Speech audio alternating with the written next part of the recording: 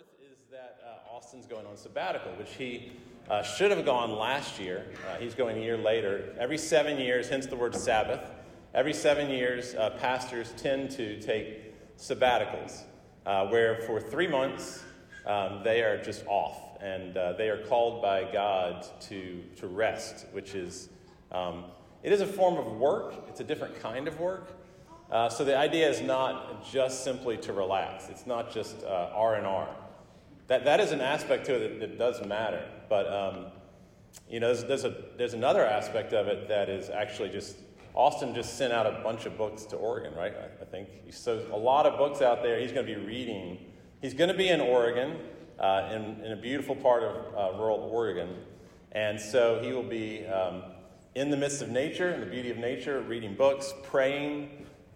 And hopefully sleeping a decent amount and just getting the rest that pastors often don't get, partly because of the nature of the job. And we do realize that in other jobs you don't have sabbaticals. So a lot of you who work, you don't get these things. I mean, some people do, but not many jobs, and we understand that and we appreciate that. There is part of the rationale for that is simply that pastors have very strange schedules.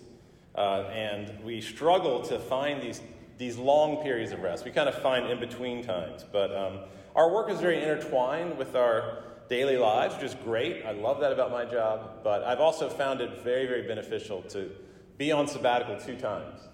And I would say the 2 times that we've been on sabbatical, I started in 2004, so 2011, 2012, and then 19. Those 2 sabbaticals really were very important in our life as a family. The first one, we kind of learned to pray together as a family. Have never been the same since that time. Literally gathering together every night to pray. Didn't expect that to happen. We didn't plan for that to happen. I think things will happen like that with the Pipers. Of course, Austin will be the family out there too. So the whole family will be out there. And the other thing was last sabbatical a few years ago. I was reading a book, Emotionally Healthy Pastor, which really helped me. And in that book, he suggests you take 5 minutes a day and just stop doing anything. And so it's on my phone every day. Stop right now and rest for 5 minutes and do nothing. I've mentioned this before. I don't always obey that, but I try to. And so I don't know what God is going to call Austin to, but I trust there will be things like that, where God will give him fresh ideas, help him to kind of a reset with his devotional life.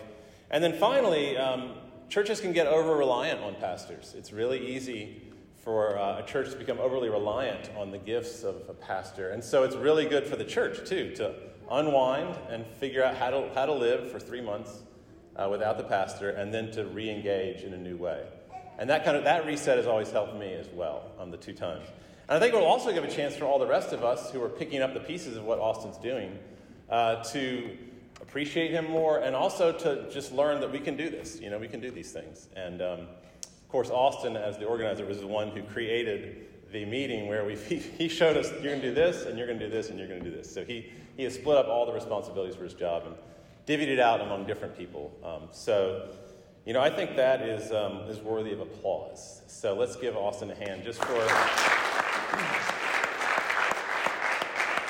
serving our church 8 years now without a sabbatical, and for the great gift of being on sabbatical. So let me pray for us to close.